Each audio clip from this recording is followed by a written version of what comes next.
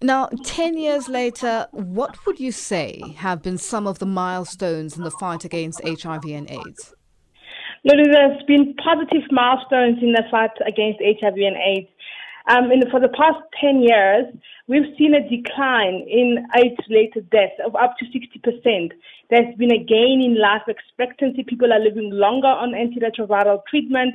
There's been a 53% reduction in new HIV infections, the caveat being adolescent girls and young women and key populations who are still at risk of infection. There has, 90% of people living with HIV now know their status. As you know, we have about 7.5 million people estimated to be living with HIV, and 90% of them know their status, and 88% of them are suppressed on treatment. The drugs that we have, antiretroviral drugs, are cheaper and safer. As you remember, we launched a cheaper dolutegravir drug 2 years ago, and it's much safer with fewer side effects. And recently there was a launch of new injectable prevention treatment that once it's been regulation has allowed for it to be dispensed, then we'll see people receiving injections up to every 6 months. Now, how has the COVID-19 pandemic impacted the strides and advances that have been made in the fight against HIV and AIDS? Well, there's been the good and the bad. The good is that, HIV allowed for a rapid COVID-19 response in that the researchers were diverted towards COVID-19. Technologies were also diverted towards COVID-19. There's been innovations around service delivery. But however, the bad is that we are unfortunately no longer on track towards epidemic control by 2030 if we continue on this trajectory. We've seen access to prevention and access to treatment derailed by COVID-19. Prevention services like voluntary medical male circumcision came to a grinding halt, essentially, putting men at risk of HIV infection and transmitting HIV infection. And the impact on just individuals living with HIV, have you managed to just touch base with them and find out how this has, affected their lives? Yeah, and out of interest, we have a session during the conference where people living with HIV will talk to that specifically.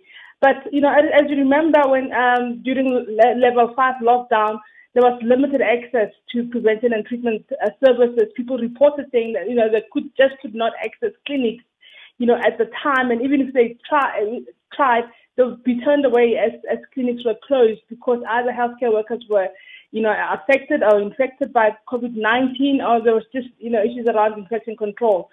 From a socioeconomic point of view, a rising unemployment rate and poverty meant that people just could not afford also to come to the clinic or have a basic meal, that allows them to take treatment.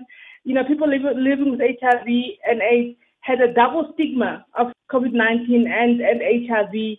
And you can imagine they're the most, vulnerable mentally, and we've seen a rise in mental illness in people living with HIV during the COVID-19 pandemic. How safe are the vaccines, the COVID-19 vaccines on people living with HIV? Has there been any research done on this? Yeah. So, all vaccines obviously go through clinical trials to test safety, and it has been the same for people living with HIV and people not living with HIV.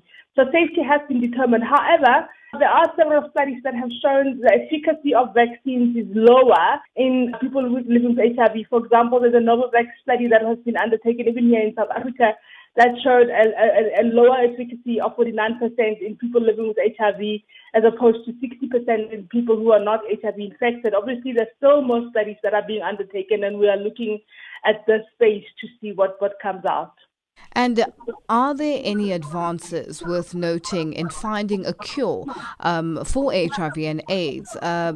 Just looking at the reaction, the global reaction, and the drive, and to ensure that there is a COVID-19 vaccination that is made and developed and distributed within a short space of time.